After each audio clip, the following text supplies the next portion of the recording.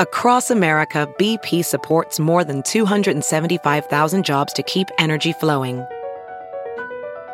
Jobs like updating turbines at one of our Indiana wind farms and producing more oil and gas with fewer operational emissions in the Gulf of Mexico.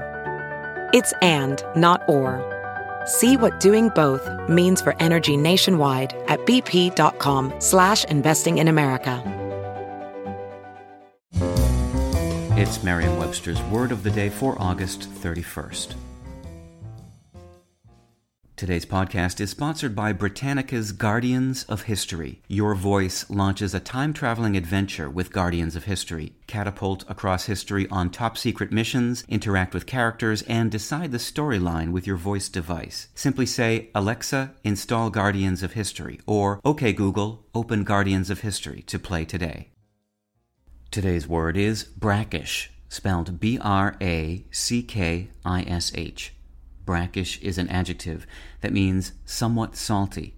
It can also mean not appealing to the taste or repulsive. Here's the word used in a sentence.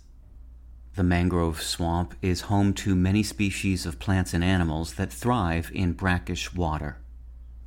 When the word brackish first appeared in English in the 1500s, it meant simply salty, as did its Dutch parent, brack. Then as now, brackish water could simply be a mixture of salt water and fresh water.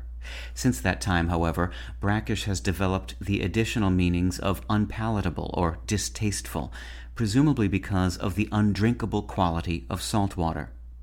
The brackish water that we drink creeps with a loathsome slime, and the bitter bread they weigh in scales is full of chalk and lime. As this use from Oscar Wilde's ballad of Reading Jail illustrates, brackish water can also include things other than salt that make it unpleasant to drink. With your Word of the Day, I'm Peter Sokolowski. Visit Merriam-Webster.com today for definitions, wordplay, and trending word lookups.